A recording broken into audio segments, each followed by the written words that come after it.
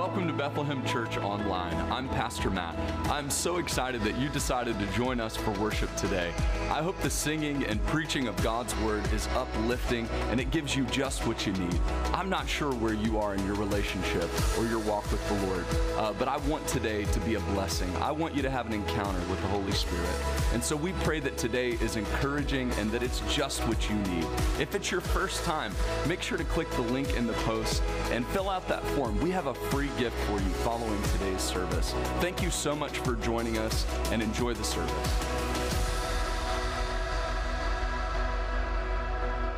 Well, last week I gave Cody this great passage of scripture talking about circumcision. We have any young children in here? We have a few, I see. All right, I'll be, and it's broadcasting live. Man, I gotta love it. If you only heard what I said at the 9 o'clock hour, thank goodness you won't. But yeah, we'll dance around that, lightly, just based on the subject material.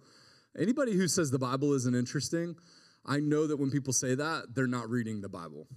The Bible's so boring. How can you read an ancient book like that? And I just smirk, because then I know that that person doesn't read the Bible, because it's wild. I mean, it is like, it's wild.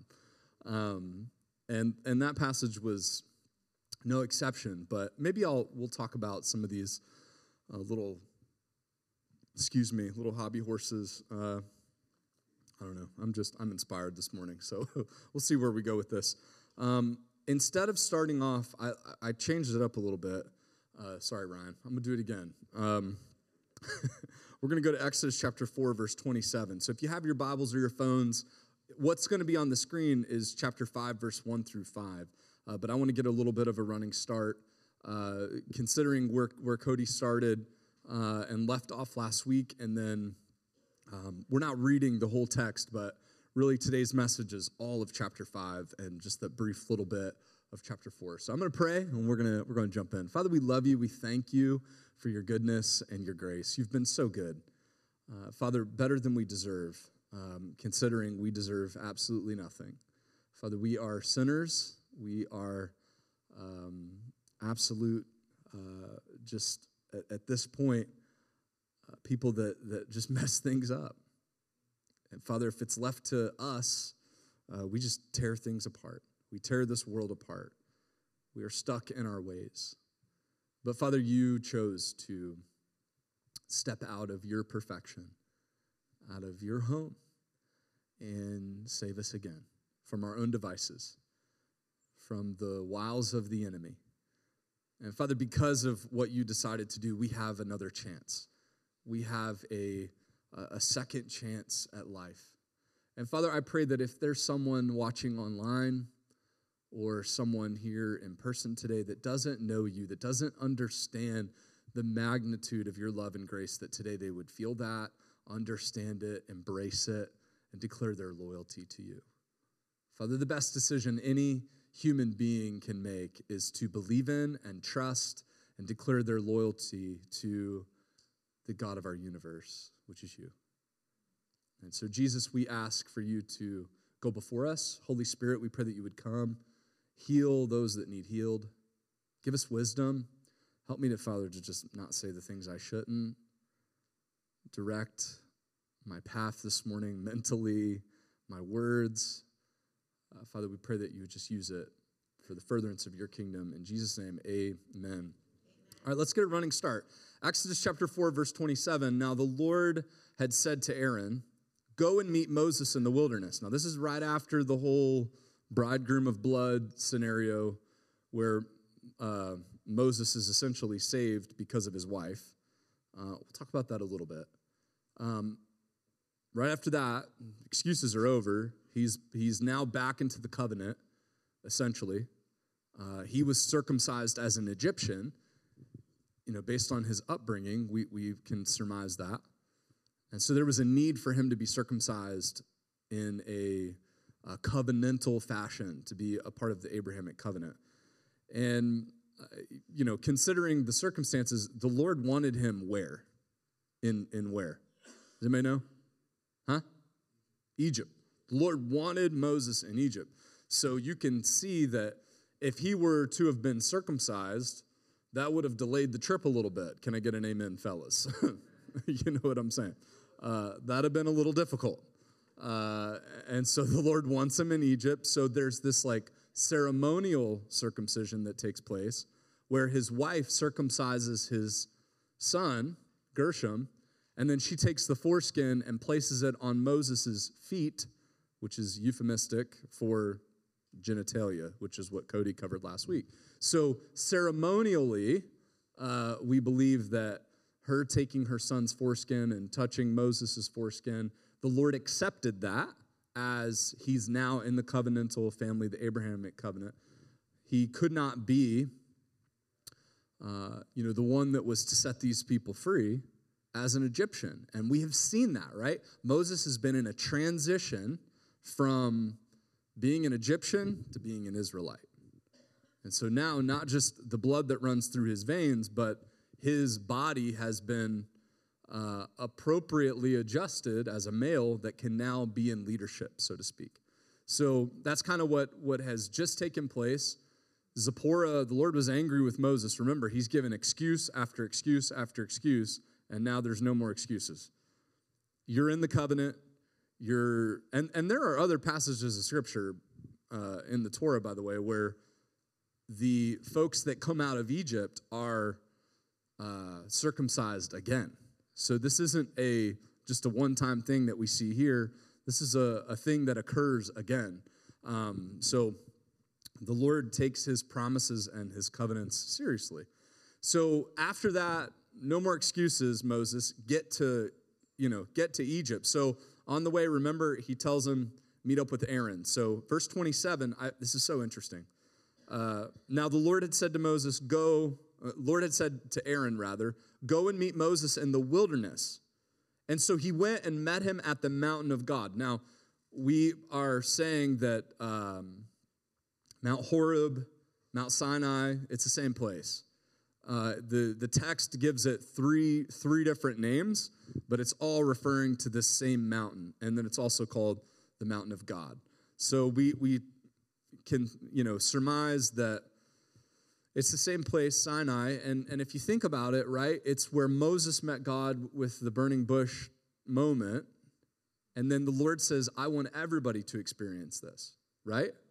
I want everybody to come back to a Mount Sinai experience, and heaven and earth is going to meet again, and we're going to do this thing again. Well, before that happens, it's another reenactment. So check this out. Aaron meets Moses there, rather, and Moses told Aaron everything the Lord had sent him to say, and about all the signs he had commanded him to do. Then Moses and Aaron went and assembled all the elders of the Israelites. Aaron repeated everything the Lord had said to Moses and performed the signs before the people. The people what? Believed.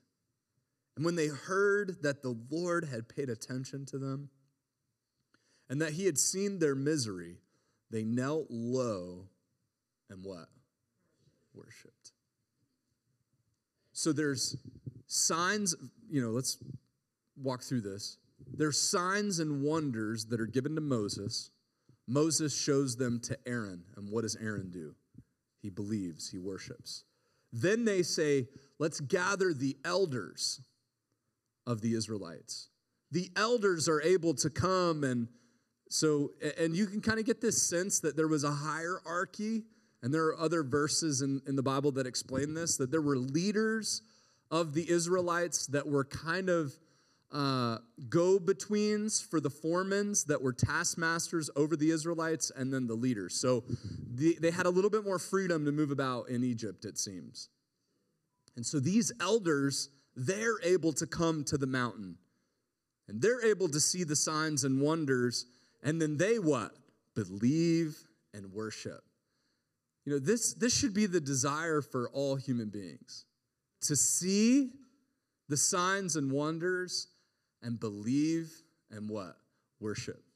Everybody has an opportunity to see what God is doing. And mind you, this is a continuation, some of the same verbs here, Hebrew verbs, where, she hears Pharaoh's daughter hears the cry, she sees, and she does something about it. There's a connection to where we are moved, where we see what God is doing, and we make a movement towards him that's appropriate. Well, but there's somebody else here in the scriptures that are going to see the signs and the wonders, and he's not going to have this, it's not going to have the same effect on him. Does anybody know what his name is? Pharaoh, right? But I want you to see this, that they are able to make it out to this mountain. They see what the Lord is doing. And mind you, this is a prefigurement, essentially, that the New Testament will allude to this. The Jews are always folks like in Acts, the book of Acts, that require, Paul said, they require a sign. They needed signs and wonders. Well, why is that? Well, you can see from the beginning, as they were God's covenant people, the Lord used signs and wonders to reveal himself to the Jews. Now, the Gentiles, they don't require a sign. You tell us, like non-Jew people, you just tell us, like, hey, Jesus died for you. He's willing to save you. All you got to do is put your faith and trust. And we're like, where do I sign? Like, I'm in. God is good. You know what I mean? Like, he has gone before me. He did what for me? That's amazing. The Jews weren't like that. They required, I want to see something. I want a miracle to happen, right? And you can kind of see why. Because this is how God has worked through those specific people groups for millennia, right? So this makes sense, and you'll see that in the New Testament as well. Now let's continue. Chapter 5, verse 1. Later, Moses and Aaron went in and said to Pharaoh, so they make their way to Egypt. This is what the Lord, the God of Israel, says. Let my people what? Real famous, right? Let my people go, so that they may hold a festival for me in the wilderness. But Pharaoh responded, who is the Lord that I should obey him by letting Israel go? I don't know the Lord. I don't know Yahweh. And besides, I will not let Israel go. They answered, the God of the Hebrews has met with us. The God of the Hebrews has met with us. Please let us go on a 3-day trip into the wilderness. Look what they're asking for. So that we may sacrifice to the Lord our God, or else he may strike what? Us with plague or sword. The king of Egypt said to them, Moses and Aaron, why are you causing the people to neglect their work? Get to your labor. Pharaoh also said, look, the people of the land are so numerous, and you would stop them from their labor? So you see what's on Pharaoh's mind, right? Now, a part of this is just so, it's gut-wrenching from one perspective. We know the rest of the story. You ever get this sense, right, where you can watch someone make a decision, you can watch someone make a string of decisions, and you just look at it and you're like, I can't look away. This is so bad, right, that this is going to explode in their face. And it's like, you can say it, as often as you have an opportunity, as loud as you have an opportunity to say it, but they just aren't hearing it.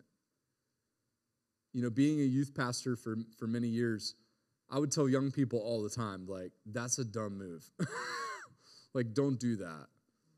Sometimes they listen, sometimes they don't. Now, being a pastor for many years, I tell adults, like, don't do that.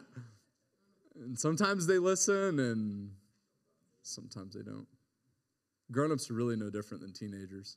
In fact, it's easier working with teenagers. It's way easier. Why? Because, we get a little bit of experience under our belt and we think we know. We think it'll be different this time for us. It's not. It's the same tricks. The enemy's been using the same tactics for years and years and years. And it works. Why? Because we're like sheep. He opens a gate in front of us and we're like, bah. Walk right on through. I surprised myself with that sheep impression. That was pretty good, wasn't it? No, I'm kidding. We're having fun. But my point is like, and I don't know if you've read ahead in the book of Exodus, but it's devastating. If you were to tell Pharaoh, do you understand that your posture, your response, and the decisions that you're making are going to cost you your firstborn son? When you think about it that way, the dialogue becomes way more crucial. Every response he has, you know what I mean, Rob? It's like you sit on the edge of it and you go, do you understand what they just said? The Lord has performed signs and wonders. What does that mean? It means the gun is loaded. He's ready. You got 500-600 years of slavery out of these people, but that is coming to an end quickly. And if you can just hear and listen to the grace of God, he's trying to say, hey, let them go. And even if there's like a way to debate this, we even prefigured this and showed you through your own daughter, right, that it can be done. You can't look away. And I thought to myself, like, man, that poor kid's not happy, is he? If you're watching online, there's a kid screaming in the family room. Someone's probably pinching him or her. Listen, it's probably one of mine. Is it? That's so funny. He's not happy. He didn't sleep last night. We already covered this. There's a good chance it's one of mine because I have like 100 kids. And my wife's pregnant. Isn't that awesome? I'm kidding. Got him. You're like, you got way more excited about that than anything I've said about the message thus far. That's what's wrong with y'all. The pastor's having a baby. We're talking about life and death stuff up here, and that's what you care about. That's funny. I know you felt, really it was just, you felt bad for me. All of you felt really bad for me. Like, oh man, poor dude. So you think about this, right? And you just look at him and you're like, okay, bro, this isn't going to end well.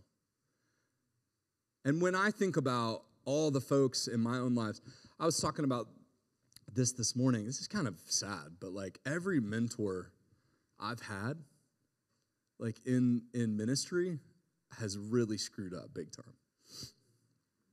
And, you know, we're talking about like my pastor growing up, the pastor where I went to Bible college, the first pastor I worked for out of Bible college, a recent mentor of mine, that's just four, all massive moral failures that took them out of ministry. Every one of them. So what's the moral of the story? I'm not having any more mentors because it's just like, it's going to happen for them, unfortunately. I'm taking applications if you would like to mentor me. It's sad though.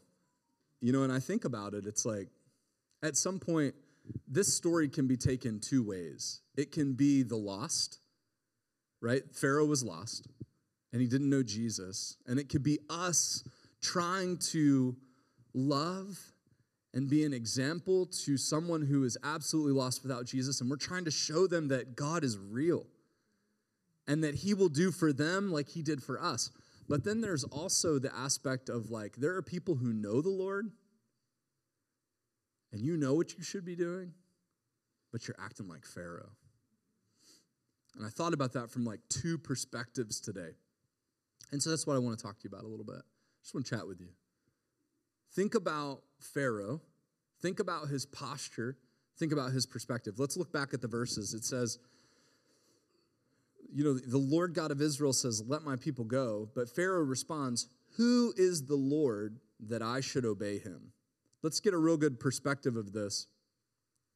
When the Lord shows the Israelites, the elders of Israel, the signs and wonders, there's a right response. And that right response is belief and worship.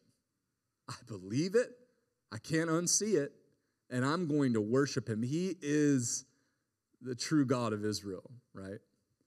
And then there's Pharaoh's response. And here's what I'm seeing from Pharaoh. If you understand the Egyptian pantheon, Pharaoh is like the son, I believe he's the son of Ra, the sun god. And Cody talked about the position of being the son. If you think about Jesus, Jesus wasn't born. He is and always has been and always will be. In the eternality of the Godhead, Jesus exists as a member of that Trinity. He was not created. False doctrine says that Jesus was born and created and that he's a prophet. That's false doctrine, right? It's not about saying he was born into. It's about he's positionally the firstborn of God. He's positionally the firstborn among every creature. So what does that mean? It means that as he becomes what we could not become, he is the first fruits of all that will be saved from him. He lived out what we could not live for ourselves. Positionally, he is the firstborn. And we can see the fight for the firstborn in this story. Do you see it? If, when we get to Passover, and we're going to get there around Good Friday, if we see the idea that the blood was not applied, then you're giving your firstborn. The firstborn dies. Our God willingly gave his firstborn so that we could what? Live. So that we could go free. This is like some amazing stuff here. But the theological implications they're rich and they're important. But for us to understand this specific story, we have to see that we have to kind of like think how Pharaoh would have thought. And as Pharaoh is on top of the literal world, right? He's at the top of his game. And he positionally, I'm in the position of the son of a god, and that makes me a what? A god. Hercules. Do you understand what I'm saying? I'm out of my mind today. I have no idea. What a great movie. Hercules. So, positionally, he is and has everything that he needs to make his decisions. So when someone enters his life and says, you need to do this, he automatically goes, I absolutely don't need to do that. Look around. I mean, have you seen Egypt? I mean, have you watched the recent Ancient Alien videos? They're all about my town. You know what I'm saying? Like, this is amazing. We are building through your people because you're really not a person to me. You guys are my slaves. You work for me. Why are you telling me and your God's a great guy. He's lent me his people for 500 years to build this city. This is amazing. Think about it. I'm Pharaoh. Why are you saying I need to do something? No, I'm a God. And before me, that Pharaoh before me, he sat in that position and he was a God. And we've got everything that we need. You know, it's funny to me that Christians compare your needs and what you have by how good God is. That's a mistake. What if God leads you into a season of famine? Is God not good anymore? What if it was by design? You see, that's us taking a Pharaoh-like position, and they would oust Pharaoh if the Nile did not overflow. And we've talked about that before. His position of strength was predicated on his current life situation and circumstances solely. And his understanding was that he was the man and he had everything he needed. Man, how many of us Christians are living like that? And it is absolutely dangerous. Why is it dangerous? He's got it all. He has the protection. He has the people that are protecting him. He's got the best house. They're literally building him, Pithom and Ramses, they're building him a big city for his funeral. He's got everything he needs in this life, and now they're working on his next life. That's how good he's got it. That's amazing. What does he need God What do we need God for? We literally we're so spoiled. This is just what you wanted to hear. I just want to come to church today so Pastor can tell me how spoiled I am. He makes me feel so good. You guys are horrible. I'm kidding. But seriously. Look, if we're not careful, as a pastor, I read this passage and I go, oh my goodness. Sometimes I'm Pharaoh. Sometimes I say, God, I'm good. I got what I need. We're golden. The story does not end well for him. He loses his firstborn son. Haven't we lost enough to our sin? Haven't we lost enough in this world to our reckless behavior? Why would you want to lose your marriage? Why would you want to lose your kids? Why would you want to continue to do it your way when God clearly shows up and says, I have a sign, I have a way, I have an understanding that you don't have? You still want to raise your kids on your own? You still want to do this by yourself? You still want to go down that path? It's sad. The dialogue is unique. The situation is one that knowing the rest of the story makes it even more ominous when it comes to the decisions that Pharaoh makes. What do we know? Here's what we know. We know this. Moses is now a covenant member of the Israelites. He is acting on Yahweh's behalf. You see this? He's acting. Amen. The Lord is calling. Who will answer? Moses is, please somebody answer. There's a little button on the side of it that if you hit it, it silences it. Moses is now a covenant member of the Israelites. He is acting on Yahweh's behalf. He's been equipped with the necessary tools needed to free the Israelites from their oppression. We know this. What else do we know? Moses has revealed the Lord's plan to the children of Israel, and they believed when they were shown the evidence of the Lord.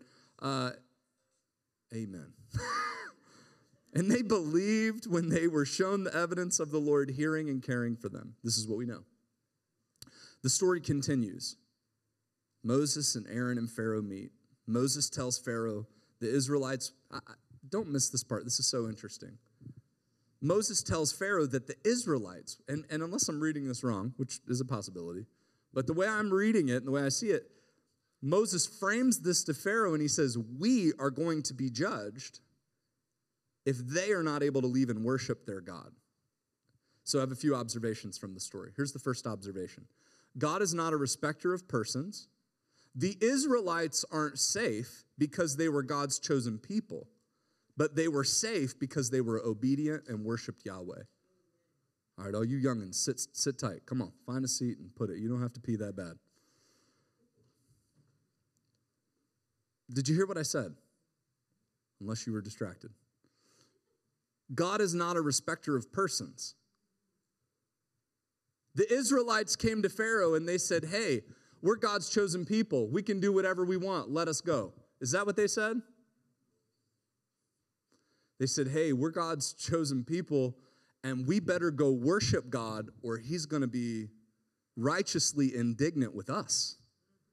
Why is that? And why is that? That sounds kind of mean of God, doesn't it?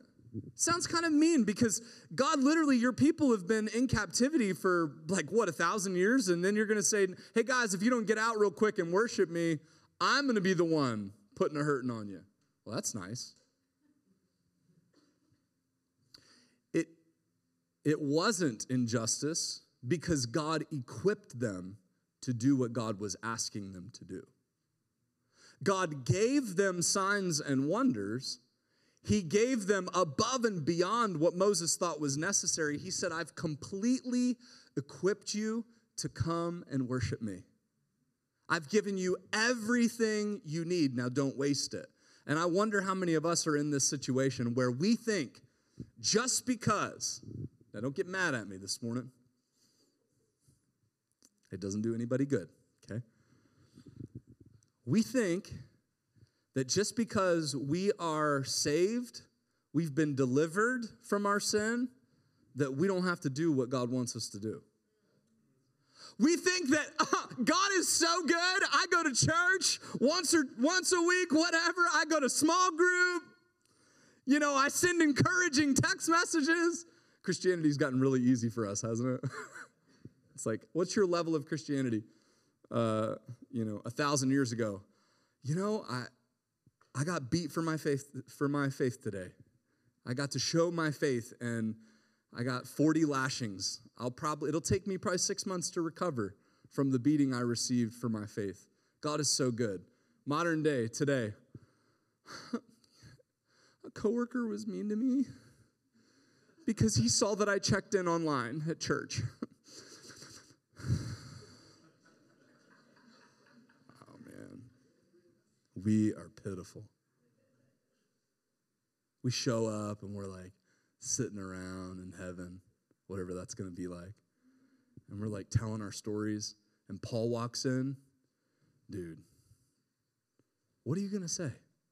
Well, I had a tight schedule, I really did. I had a tight schedule. Look, we got to get out of our complacent. This is some truth. The point is that God completely equipped them to get out of Dodge and go worship him. They didn't have an excuse. Listen to me, church. God has equipped you. He has given you what you need to worship him. Stop making excuses. It is not about your position, and I know some people will like flag this theologically, but I think you should understand what I'm saying. Yes, our position in Jesus is why we are able to worship and do, but it ain't about you. The Lord is not willing that any should perish, but that all should come to repentance. There's been a shift in the atmosphere. From Pentecost forward, the Lord is re-inheriting the nations. He wants people from every tribe, every tongue to come and worship him. Do you understand what I'm saying? This is not about you exclusively. It's about the body of Christ collectively. It's about unity. All of Paul's letters are Gentiles and Jews. Y'all need to get along. This thing ain't going anywhere. God loves everyone. And so what I want to point this out is the Israelites, Moses' conversation to Pharaoh is if we don't get out there and worship him, we're in trouble. Y'all need to take that to heart. If you don't do what you're supposed to do, guess what? You in trouble. Make sure of your faith. You try the spirits. You make sure you're doing what you're supposed to. I'm a part of the kingdom of God. Glory to God. I show up, I do my thing, God's so good. Are you that? Are you what you are in public, in private? Yeah, he's real good and he wants you to worship him. But are you worshiping him on Monday? Are you worshiping him when you're alone with your phone? Are you worshiping him when your kids make you angry and you want to yell and holler? Oh my goodness, Lord, forgive me. There it is. Are you the same? Whether you are in front of people or behind closed doors, are you worshiping him today and are you worshiping him tomorrow? Moses said it is imperative that we all get out in the wilderness and worship him. Why? Because he's equipped us to worship him and he's worthy to be praised. And I got to go and I got to give him that praise and I got to give him that worship. Why? Because he's made a way. You know what? The church of God is out of excuses. We're out of excuses. I'm looking for a place to serve. How long have you been looking? Well, the better part of a year. I'll find it. The Lord will show me. How about you just find something now, and if you don't like it, the Lord will give you something in another month. Just get busy. If it was up to you for a whole people group to be out of exile, would they ever get out? If it was up to Moses, would they have gotten out? The answer is a definitive no. Look, do you understand that what you do is directly affecting someone else? We have forgotten this. We are so egocentric, narcissistic, focused on ourselves. We've forgotten that God uses us to love and reach other people. Moses is, we have to go. He didn't say, Pharaoh, you are horrible. You are doing injustice. We're leaving. That's not what he said. Why? Don't get mad at me.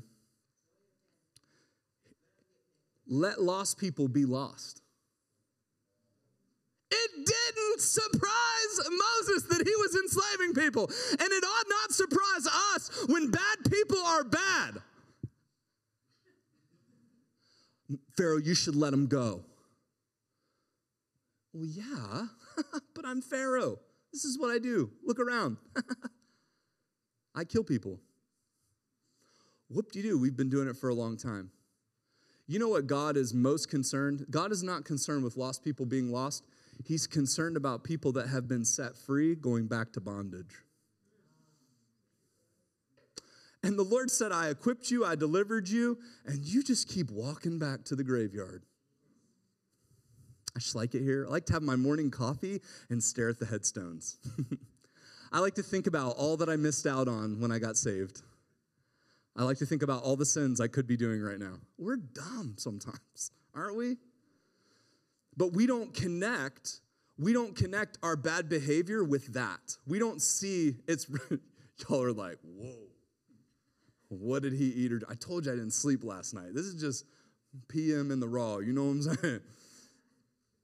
Look, we got to get a hold of this. We really do. We got to get a hold of this. God is not a respecter of persons. He required things from them. He requires things from you. That's my first observation. That took a while, sorry. Number two, my second observation, the Egyptians would have been safe if they would have obeyed Yahweh. Do you understand that? They would have been safe if they would have just obeyed. We have to see the Lord's working. And I say this because I think there are some people, you get hung up on theological ideologies, like saying that Pharaoh was predetermined to do these things, like the Lord controlled the narrative of Pharaoh's hard heart. I don't see that. I see Pharaoh making a bad decision. And then I see the Lord knowing the bad decision that he was going to make, and then the Lord continuing to up the ante each time. Here's what I see.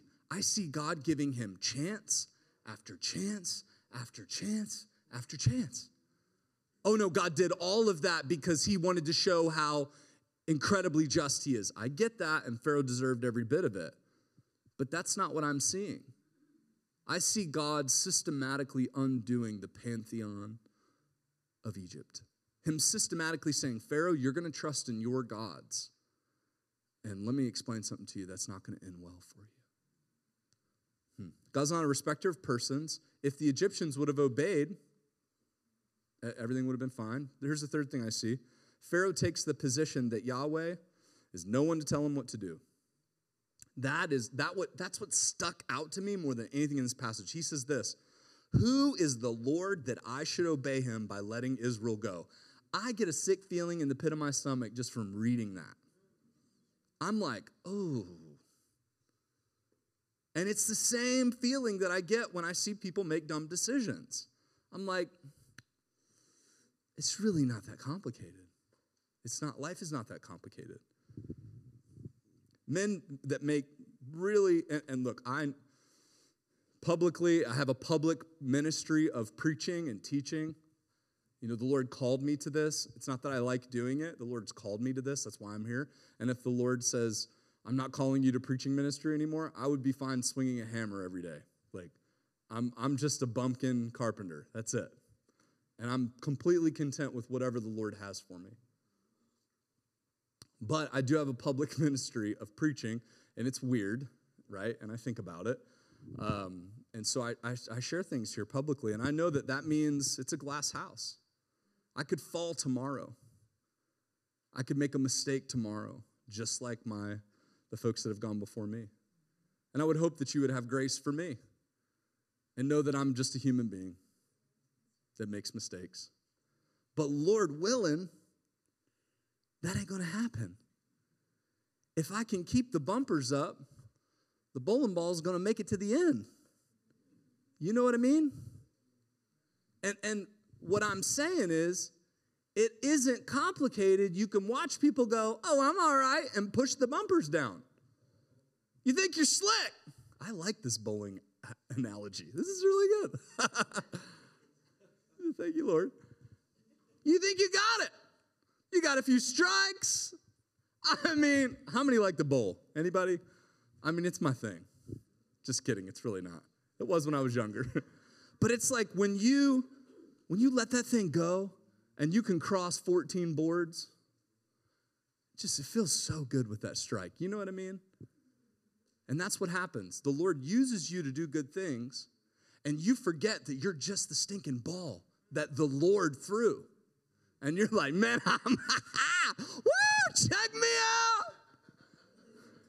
Did you see me knock all those pins down? Son, yeah. Throw me again, Lord. Yeah. Did you see it again? I did it again. Strike two. We about to get a turkey. Shoo. You're just the ball. Your success is predicated on the person throwing the ball. We forget that because we're as dumb as a bowling ball, right? And we don't connect the fact that the Lord is doing it all. And so then we're like, yeah, take the bumpers down. We got this. Think about it. It's that simple.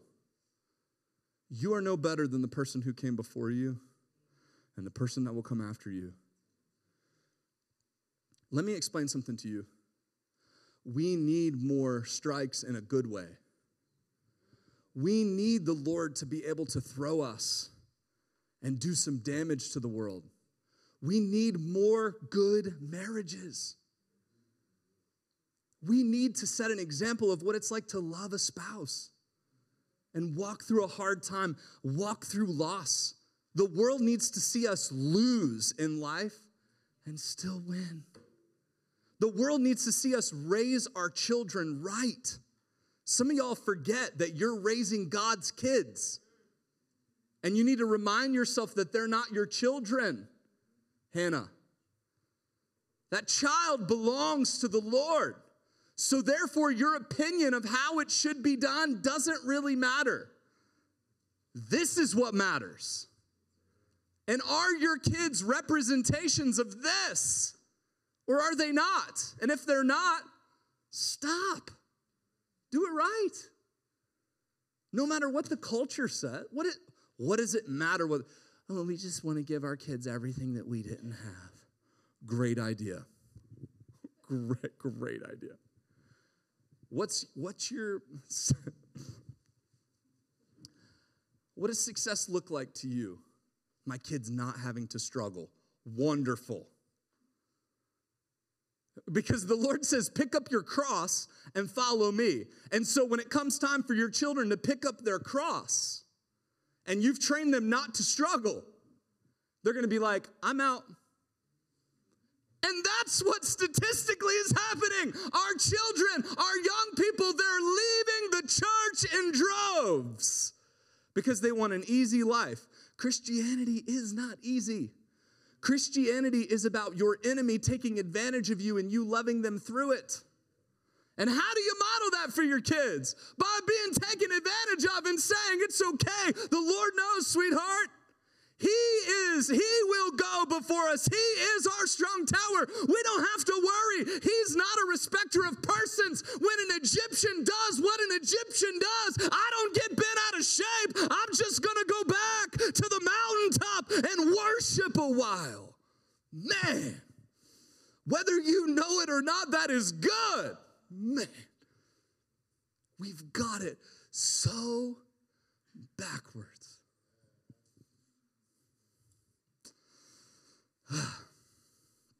The Lord has a purpose for you and I. He's got a plan. Let's stop looking at culture today as the problem, and let's own the problem. Let's stop getting mad at lost people for being lost, and let's start acting like people that have been found.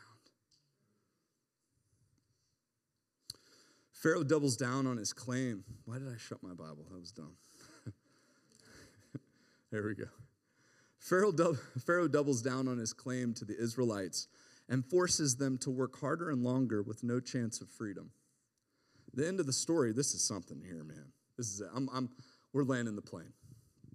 If you have your Bibles, look at the end there. It says, let's go verse 17.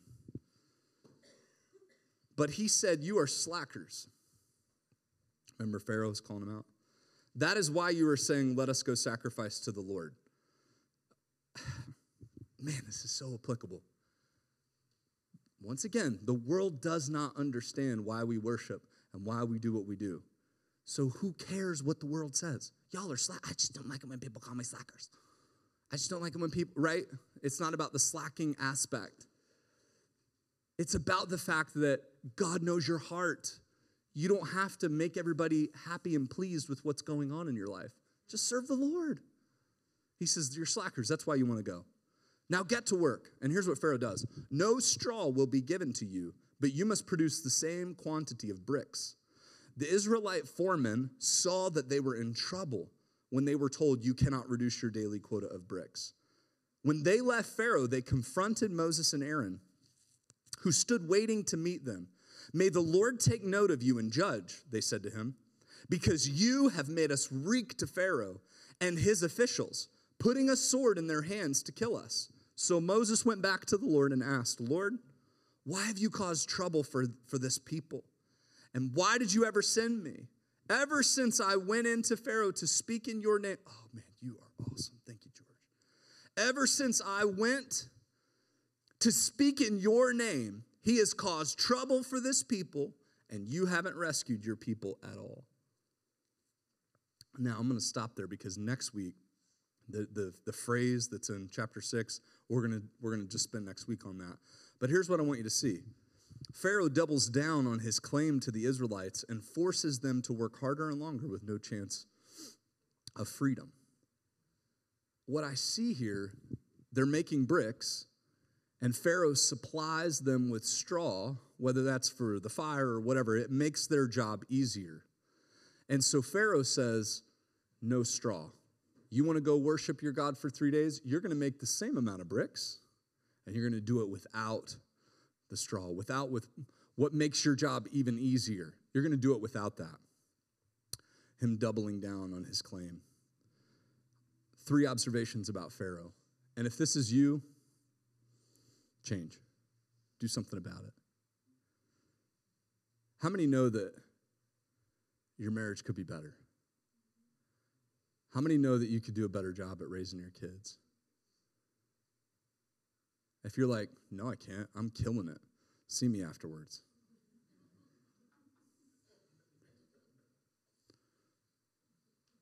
You probably think that everybody's a winner too, don't you?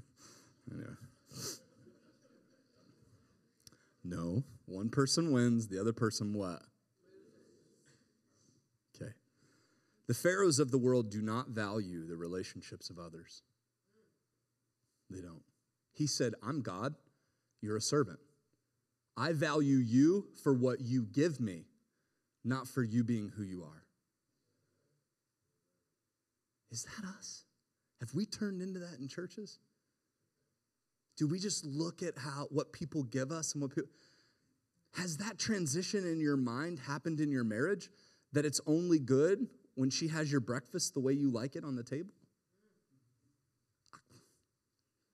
This relationship is predicated on what I receive from you, not the fact that I just want to be in relationship with you because I love you. Pharaoh, that's how Pharaoh looks at relationships. I'm a God, you're a servant. Should we look at relationships that way? The pharaohs of the world only value what they are able to take from others for themselves. Hey, let me say this. Don't be a pharaoh. Don't be a pharaoh. The pharaohs of the world are able to make believers question. This is where we'll end. The pharaohs of the world are able to make believers question the will of God for their lives. Here's the statement. Don't be sidetracked. You say, what? For real? How do I know that? Let me just sum it all up right here. God meets with them in the mountain. He equips them to do the work of worship. He equips them to get out of there. And Pharaoh does what Pharaoh does, and he doubles down. He takes their straw, and he makes life immediately harder for them. And here's what they do. They complain, and they get sidetracked. Wait a minute. Didn't you just meet with God? Didn't God tell you himself that I have a plan for you? I have a purpose for you? Don't you think the enemy is listening?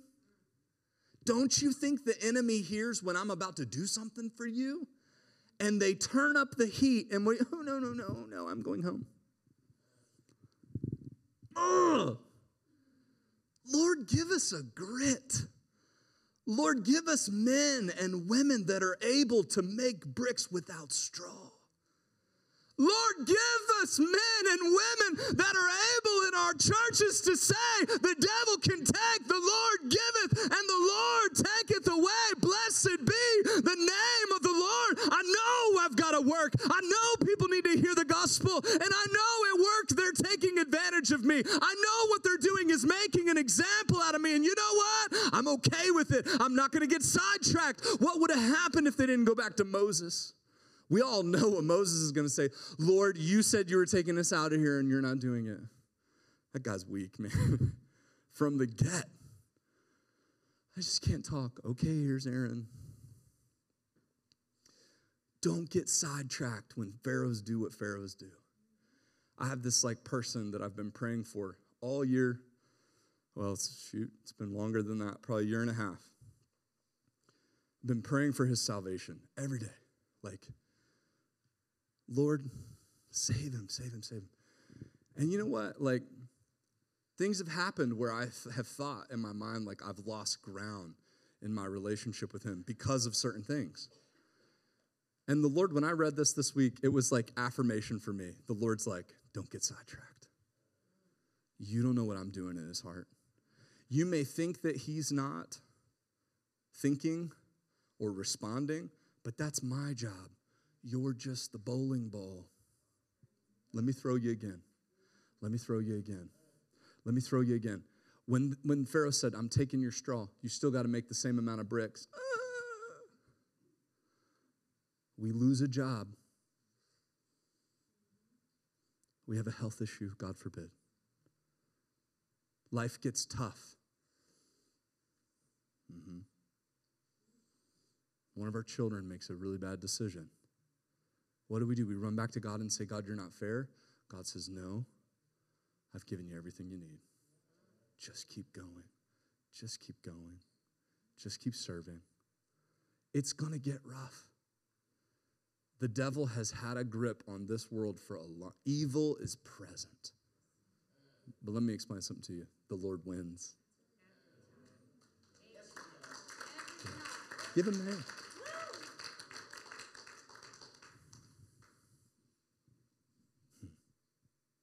Even when you aren't doing the work of the Lord is watching.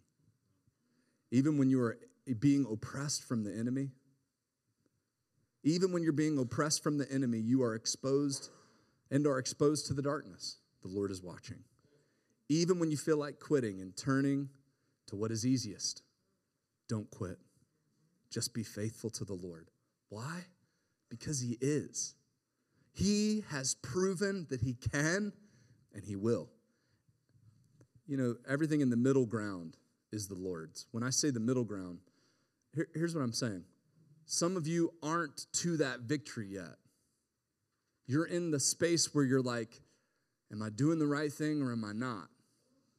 Let me explain something to you. The Lord owns the middle too. The Lord owns the time before the victory is had. Just keep going. One more step. You understand what I'm saying? The Red Sea's coming. It's coming. But you'll never get there if you don't trust the Lord. I think we're sidetracked. I think the church of God is sidetracked. I believe that. Here's a verse. No one can serve two masters. since he will hate one and love the other, or be devoted to one and despise the other. You cannot serve both God and what? Money, wealth. While you're at work, you're still serving God.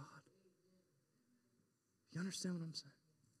While you're doing the thing out there, that is church too. It's church on display.